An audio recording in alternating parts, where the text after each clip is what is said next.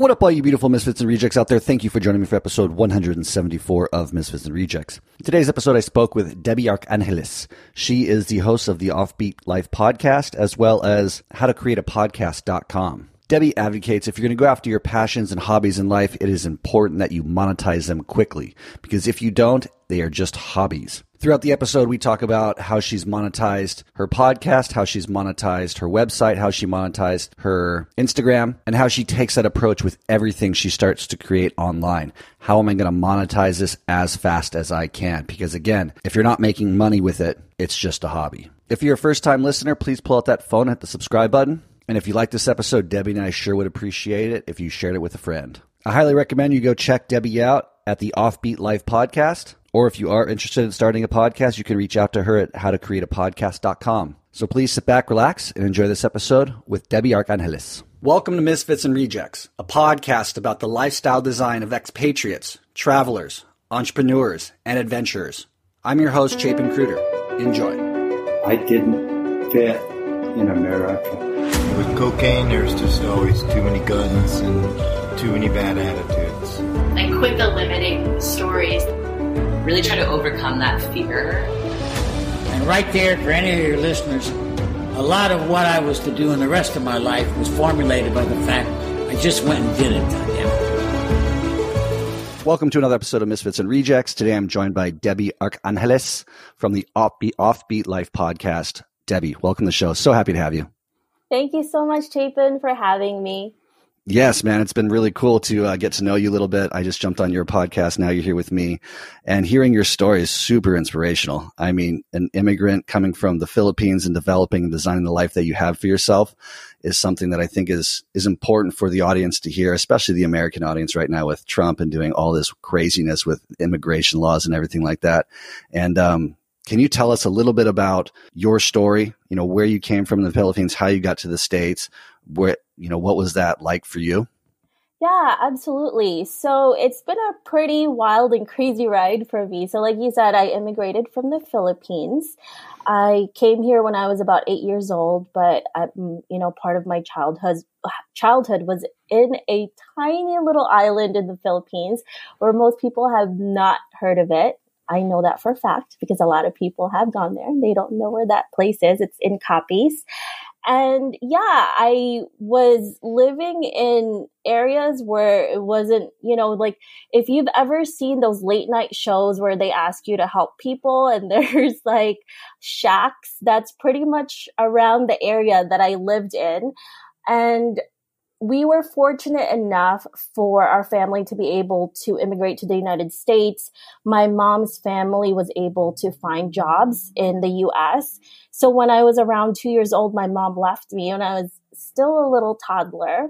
And I didn't see her until I was about 4 or 5. And yeah, so that was our childhood. It was pretty, rough the first few years. And then it started getting better when I was around 7 or 8 because we started getting more income in, but I also lost a parent. And yeah, and then I came to the United States, obviously worked really hard like most immigrants do, most people do. And my parents wanted me to obviously become a nurse because that's what most Filipinos want their children to be. And I was a rebel and I didn't want to do that. And I tried a bunch of different things in my 20s. I was a photojournalist. I was a gallery manager in New York City. I was an art teacher. Oh my goodness. I don't even know what else. I started and failed 2 or 3 businesses before I got to where I am today. It's such a cool story. What were those businesses you started that didn't work out for you? So one of them was for a promotional product business. So anything that people call it tchotchkes, like mugs and pens and t-shirts, all of those products where you can put a logo in.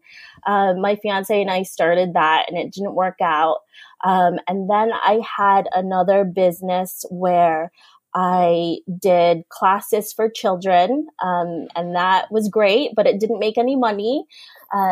People were coming in, but the space was just so expensive that I ended up just pretty much paying for it and not getting anything home.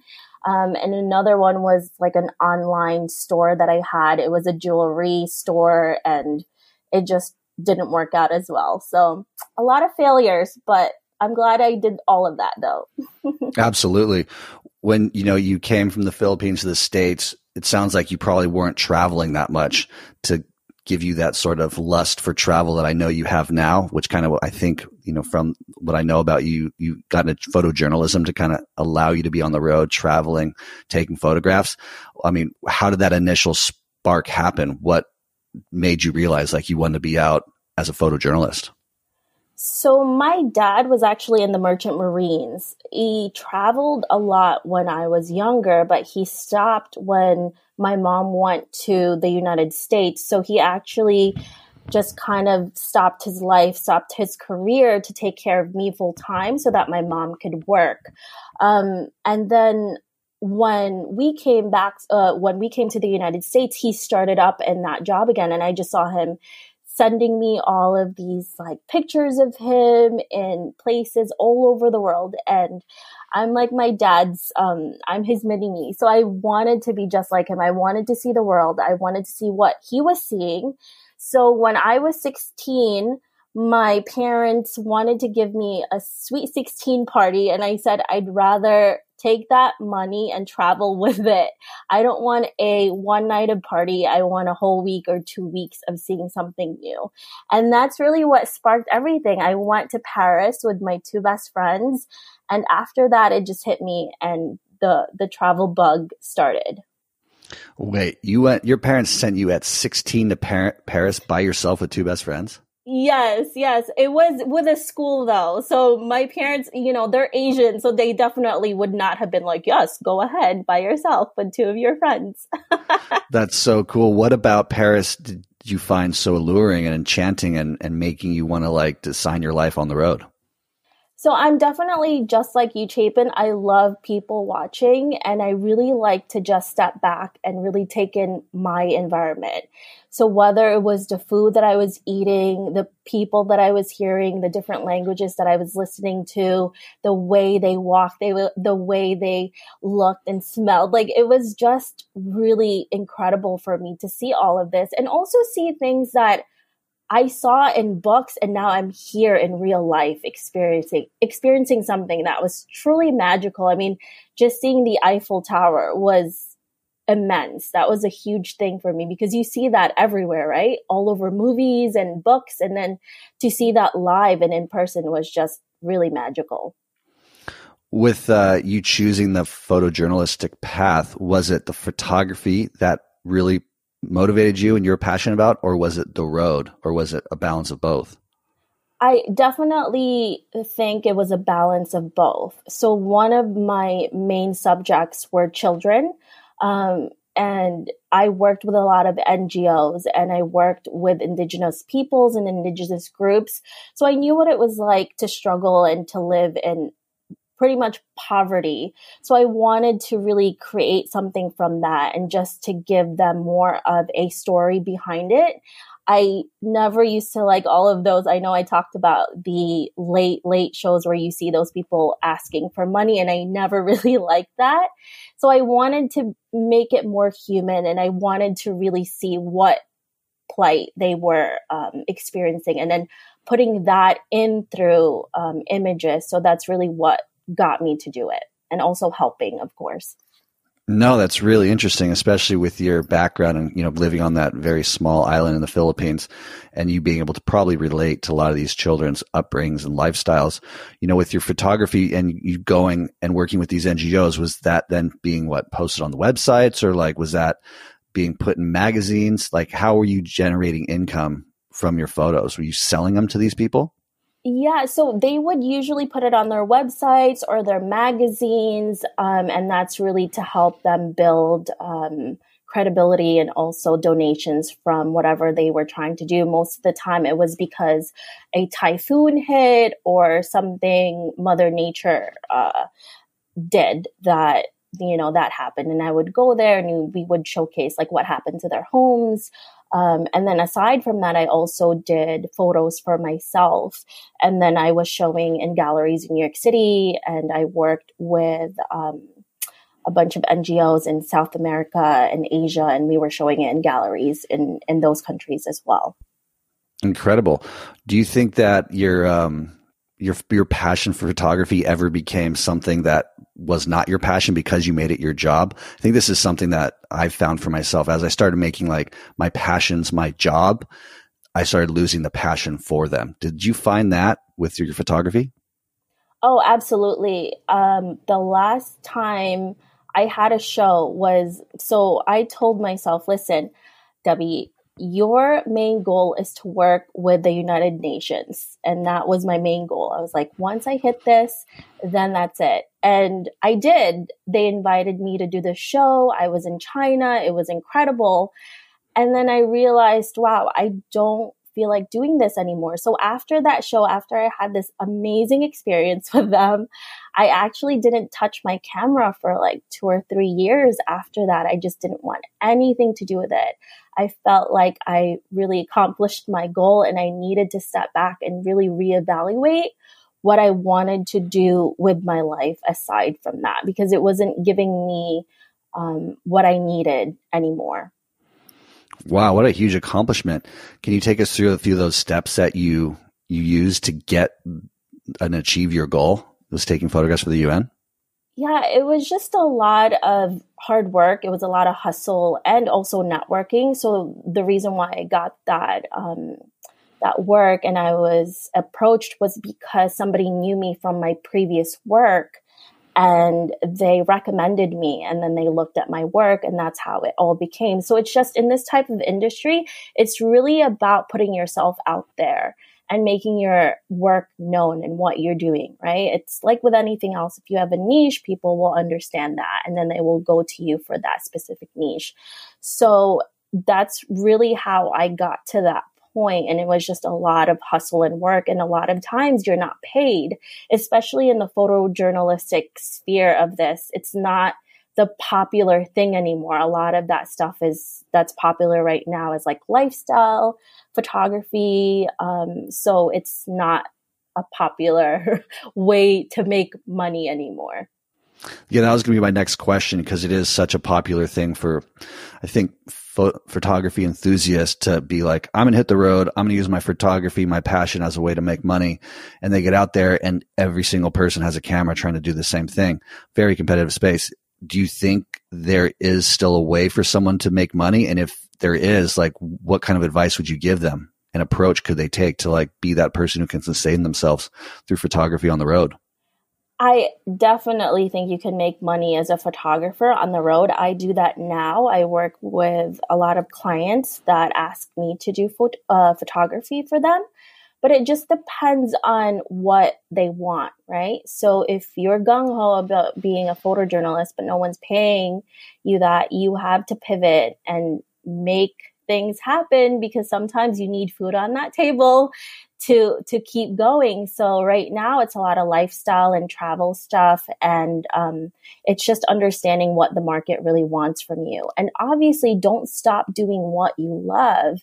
But you definitely also need to understand that there's certain things that you need to do in order to keep going, in order to sustain your passions, right? Because at the end of the day, it doesn't become a business until you make money. It's just a hobby. That's such good advice. But that's interesting. So you still have that kind of prong within your business repertoire to, like, you know, make some money. So people contact you, say, I want you to come shoot my hotel, my hostel, and the people that are at it. And then they pay you for that. Can you just kind of go into a little bit more detail about how you make money with that?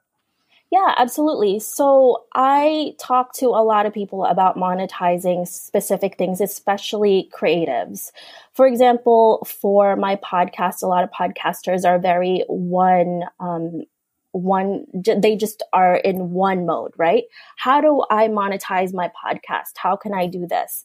And I always tell them, don't just focus on one thing that you can monetize, right? You need to look at your experiences, what you're good at, and monetize everything that's in everything possible. So whether you're adding in photography, social media, blog post, obviously your podcast, you have to add everything in. So I think as a creative, we can do so many different things, but we are really narrow-minded in a lot of ways because we're super focused. And this definitely happened to me in the beginning because I was like, oh my God, no, I'm not going to make money with that because this is what I love. This is what I'm going to do. And then I soon realized, yes, I do love this, but I also need to make money. So there has to be a balance between doing your passion and also creating income from it and other ways to monetize. No, it's super good advice. And I'd like to dig a little deeper on the various ways that you can see people making money through their podcast. You mentioned, everyone starts a podcast being like, how do I monetize? And you said you have to monetize everything. So within that podcast, like format, like say my podcast, what should I be looking at to monetize within that podcast? Yeah, so it depends on what you have right now. So obviously I tell people to get on platforms, right? As many as you can, but not too much that you're going to be overwhelmed. So for me, so I'm not exactly sure what you have, Chapin. So using me as an example, I have a website that I have and I monetize that through ad revenues. Anything from links that I put up there is paid. Anything from blog posts are paid. I don't even do any ads yet on there. And I will be doing that soon. So that's another way you can do it. And then obviously there's affiliate marketing that you could do for your website. And then now the next thing you have is your social media posts that you have there is also you could be monetizing it. Your podcast, obviously you can monetize it, right? So every single thing you can think of that you're creating, I'm not doing anything right now for free just so later on it's just, oh, well, this is great. Like everything that I'm doing has a purpose to it. So all the hard work that you have right now is going to work out later on, and it's going to help you, whether it's to create another business or to monetize as well. So it's just thinking out of the box. And I think, especially as creatives, we definitely need to do more of that. Yeah, 100%. Let's dive a little bit more into your podcast because it's really cool. It's similar to mine. You're inspiring people through stories about, the lifestyle design, digital nomads, how they're making money. And then you also kind of mentor the creatives who are struggling with the monetization of their creative projects, right? You want to talk us to my audience about the Offbeat Life podcast and the different things that you have going on within that?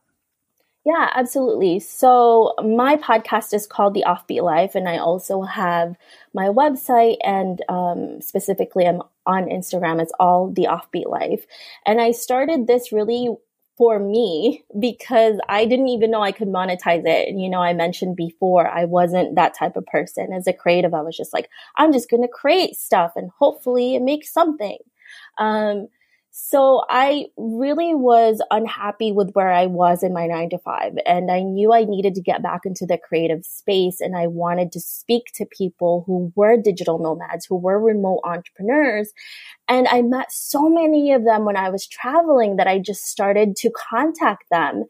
And my fiance at the time was really into podcasting. He was like, you should check this out, because he knew I didn't want to really write about travel at that time. And I was growing an audience through Instagram, and people were asking me to do that. And I was like, that's not really what I'm interested in. So yeah, it just started as a hobby for me because I needed inspiration from people.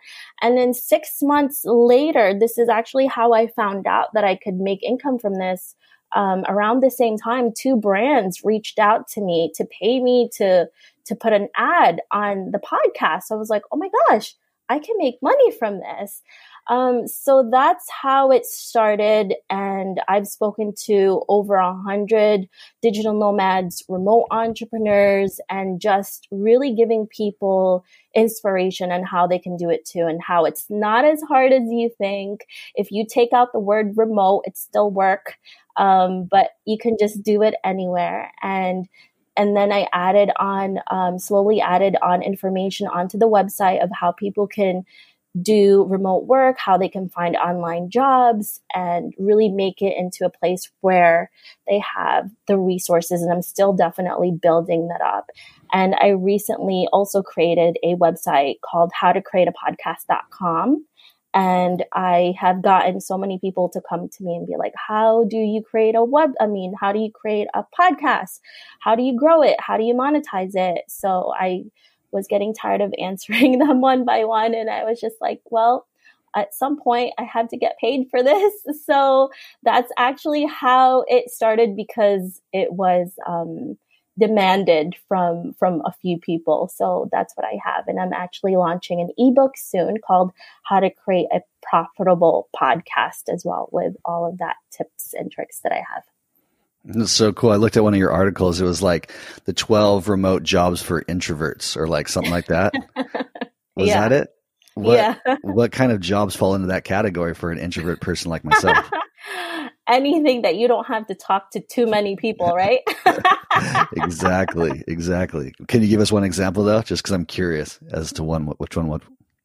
Yeah, absolutely. I don't have the list on top of my head, but definitely a lot of that stuff is one thing that would be really good for introverts. It's like transcriptions.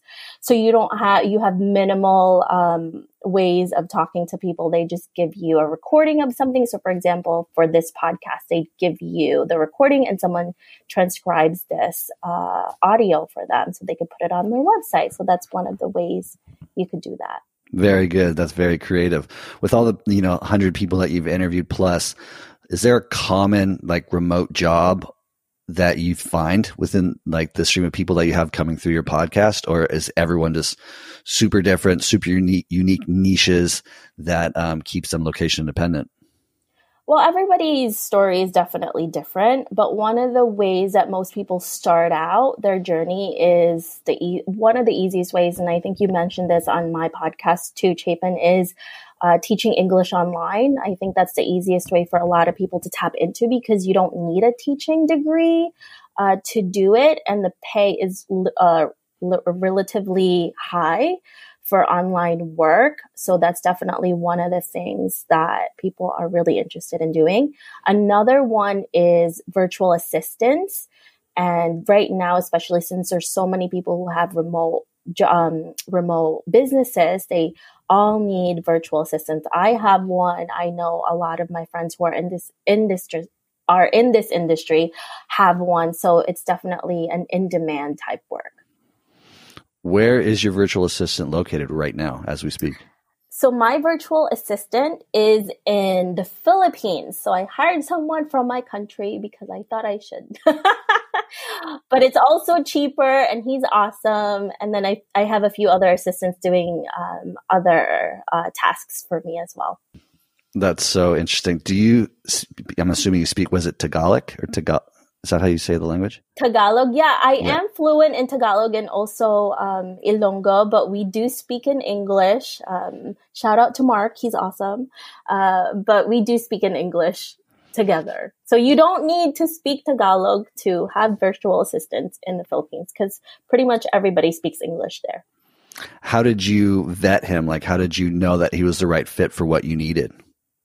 Oh, I do an extensive interview process. I don't just willy-nilly hire someone. I need to know that they are going to do what they're supposed to do. So I've actually created a process, and it was hard in the beginning because, like most people, it's hard, especially when they're not face-to-face. But thank goodness for Skype or Zoom, where you can see them in person. And then I give them tasks beforehand. I ask them questions and things like that. And there's, several interviews that I actually do before I do hire them, because I need to trust. Yeah.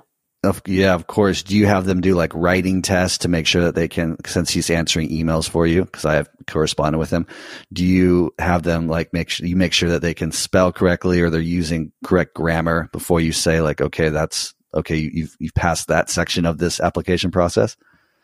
So for me, I'm not that thorough. I wish I was. I wish I had the time. But for me, honestly, it's how they handle certain situations and how they ask for help and how they're willing to learn.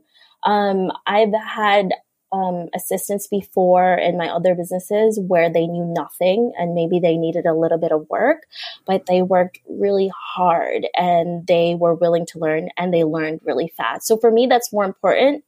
than anything else. And also someone who's going to stick around, right? Because I don't want to put all of this time and energy on you.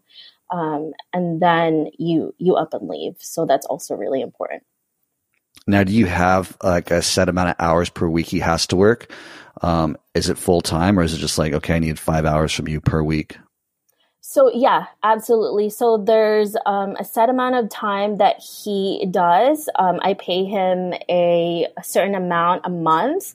And for me, as long as he gets those jobs done every week, I don't care how long he spends on them, as long as he's doing them properly and on time. Nice. Transitioning into more, of your personal life, if we can, you and your fiance are travelers. I mean, is he as passionate about this like digital nomad thing as you are? Like, what does he do? So he's definitely not like me. He's more, okay. So I have to say I also am a homebody because honestly, I live in New York and I don't like to get out too much. I'm always on my couch or on my desk working. He's definitely not as nomadic as I am for sure, but he goes along with it. Let's just say that. So he's a therapist, and we also do real estate business. And he's a investor. So he's planning to transition out of his therapy work and then doing remote investing in the next year. So that's another thing that we actually do is real estate investments as well. I love it. He could be a remote therapist though. Like there's, FaceTime, Skype, like they can definitely take that on the road. I don't think he does though. I think he's more passionate about real estate. So we've definitely talked about that because I also did the same job. That was my day job before, was therapy as well. And yeah.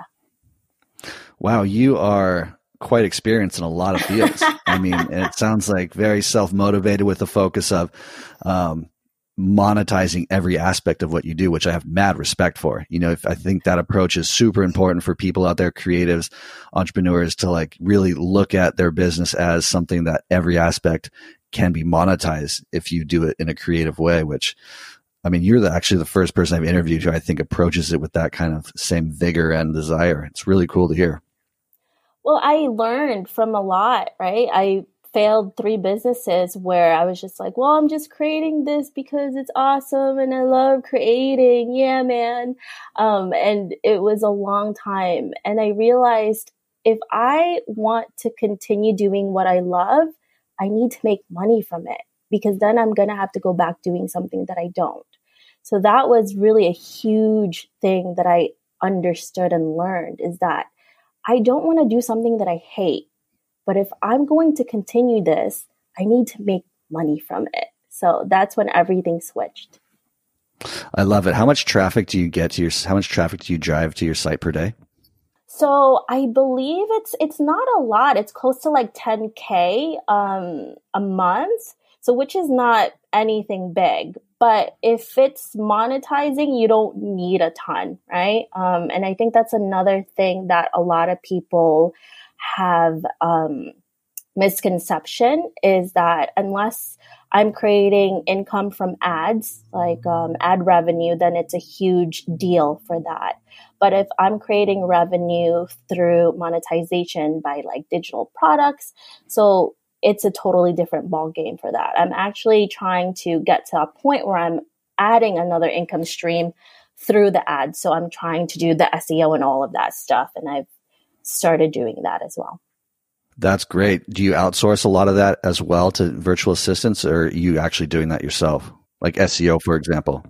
So the SEO, my virtual assistant does a little bit of that, but I am really interested. So what I usually do, one of the things that I do is before I hand it out, if I'm interested in that, I usually do the work myself for a little while so I can be really knowledgeable in it.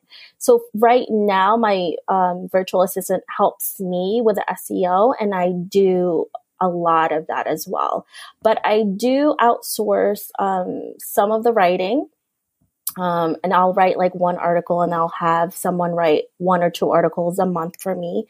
But then I do the keywords and all of that stuff myself, and then they do the rest of it. So that's that's really how I've been doing the website. That's really cool. What was the last trip that you and your fiance took together? Where'd you go? So we were just in the Dominican Republic like 2 weeks ago, actually, for an actual vacation. Chabin, I don't know how long it's been since I've actually traveled for vacation. So that was kind of weird. Usually I travel for work a lot. So that was a weird experience it was not really cool because I can't really stop not working. So it was still a little bit of work there, but Is that a place that you like desire to go to, or was it just convenient because it's a quick flight from New York? Well, he doesn't usually, he has the same types of vacation as like the school system does.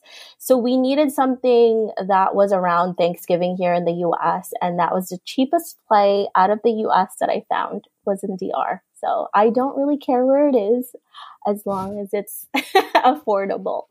No, fair enough. I'm the same. When you were doing your photojournalism and, traveling to all these countries, taking photographs of the kids, was there a spot in the world that you felt most connected to and would like to go back to and revisit? Yeah, there's a lot of different places. And I think most of that was the people and not necessarily the place. To tell you the truth, because I travel a lot for work now and I get really bombarded by the work that I'm doing. I'm not interacting as much as I did when I was doing photojournalism. So I can just tell you, to be honest, everything's starting to look the same, and it's traveling for me is not the same anymore. And I think I need to go back to how I used to travel. But the one place that really stood out for me was in Sinai in Egypt. And it was a really incredible spot because around the time that I went there, it was just after the revolution in Egypt and nobody wanted to go there. There was absolutely no tourists. And if there were tourists, it was in like very quote unquote safe areas. So I was supposed to go to Palestine at that time, but then there was a bombing in the area. So I couldn't go. So I had to find another thing to photograph. And I just ended up going to Sinai, and I had the most incredible time there.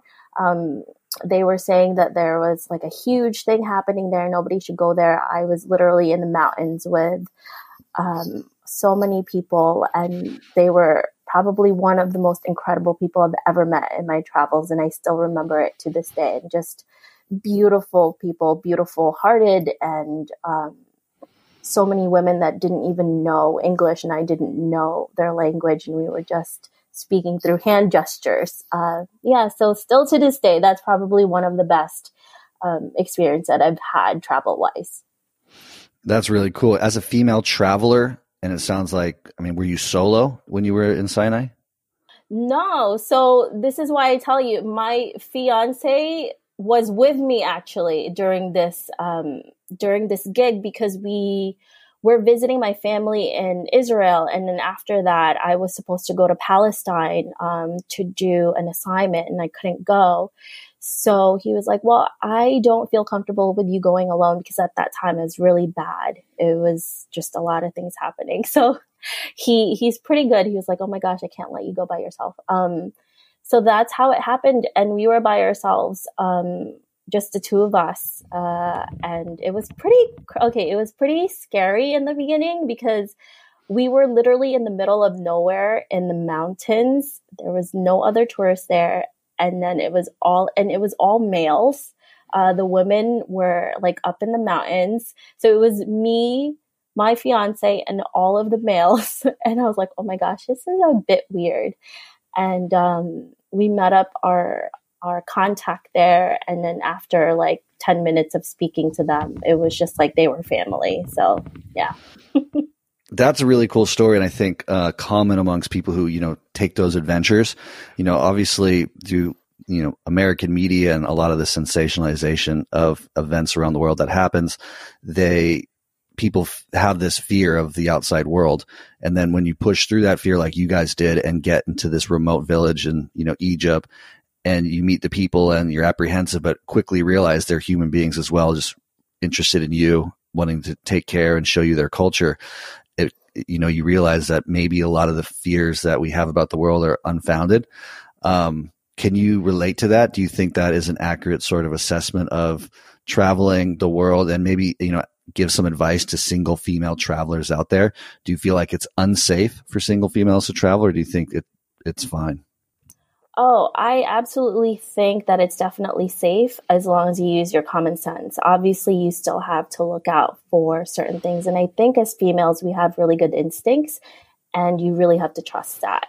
So I've traveled by myself a lot too. And I used to take a month every year, and I would just go off on my own and travel. And I find that the people are actually more inclined to include you to things, especially as a single female, because they see you're alone. They want to actually take care of you. And I found it to have been a really great experience. I have really close friends that travel alone by themselves, and they're all females. And it's very rare for you to experience something bad. And I would just say that when we were actually in Egypt, we were watching the US news at the time, and the actual place we were in, they were saying that it's really a madhouse and it was really dangerous. And my fiance and I looked at each other. We were like, it's so quiet here. There's nothing happening. What the hell are they talking about? And then right now there's a huge scare actually of people going to the Dominican Republic, because apparently there's well, not apparently, there has been some people getting abducted and killed. So that's honestly why those plane tickets to DR was so inexpensive during the holidays, during Thanksgiving, was because of that. But I like to see things with my own eyes before I make a judgment of anything. Oh, wow. That's such great advice. And I'm so happy you're articulating it in this way, because I totally agree. And I find, coming back from being on the ground in a place like, we'll say, you'll use Dominican Republic as an example, I still encounter people who have never been there, who are sitting there telling me how dangerous it is and how could I have thought and even considered to go there when it's so dangerous because they saw something on the media of somebody getting abducted. And it's the weirdest thing, because I'm sitting there saying, I was just there. It's not like that. This was an isolated experience that the media just grabbed onto and blew up. And it's just, they don't believe me. They're just like, no, you're wrong. It's like so bizarre. Yeah, I definitely agree with that. I mean, if you do believe in that, then no one should come to New York, because, people get killed here every single day, like probably, hundreds of them, right? Which is really crazy. So we were also, before we went to DR, we were really warned about driving there, right? So of course we're usually like, we take things with a grain of salt, as they say. And we kind of like to experience things. So we ended up renting a car and driving, and okay, so honestly, DR has some of the best roads I've ever driven in. It is so smooth. It's amazing. And the only time that you had to do like defensive driving was in Santo Domingo. So that was a little crazy, but if you're a defensive driver, like, you'll be fine. But I actually really love Santo Domingo. It's a really great place with a ton of history. So No, again, I love it. I feel like you're reinforcing everything I'm always talking about through my podcast. Like, the world is not as dangerous as you think. I mean, if you want to talk about danger, like, talk about going to like South Central LA or like New York or something like that. Like, that's dangerous, And yeah, sure. Like, you can get unlucky. It happens to everybody. Like, things can happen, of course, but I think that the world is genuinely full of good people, kind people who want to help, who want to share their lives, their culture with you. So it's better to like face that fear, get out there and just try. And you quickly, like, those fears start to like dissolve away, and you realize, wait, this is not scary at all. Like, this is cool. Yeah. I think when you have that type of mindset, you attract it more. I think that's really when it happens most of the time. I could be wrong, but that's been my experience, and I've worked in the south of Bronx when I was a therapist, where there was literally a shooting in my building. So going to places like DR and in the middle of nowhere in the mountains of Egypt, that's seems like nothing compared to the things that I've experienced in certain places here in New York. And this is the United States, folks. I love it. I love it. Well, this is awesome, Debbie. Thank you for joining me. Can you tell the audience where they can find you and, what's the best way to contact you? Yeah, absolutely. So if you want to listen to my podcast and if you want to learn more about how you can work online, you can go to theoffbeatlife.com. That has all of the information there. If you're thinking about being a podcaster, if you have one and you want to learn how to monetize it, you can go to howtocreateapodcast.com. Awesome, Debbie. We appreciate you. Thank you for your time. Thank you so much, Chapin. It was really fun speaking with you. Awesome, Debbie. Thank you so much for your time. What a cool story. What an inspiration to me, especially with me still trying to figure out ways to monetize the various things I've created online. I really like that approach. Just try to figure out a way to monetize every value stream that you have created. Please remember, if you're a first-time listener, to hit that subscribe button. I think you all are so very beautiful. I hope these episodes are inspiring you as much as they are inspiring me. And I look forward to seeing you next week's episode. Ciao. Thank you for listening to Misfits and Rejects.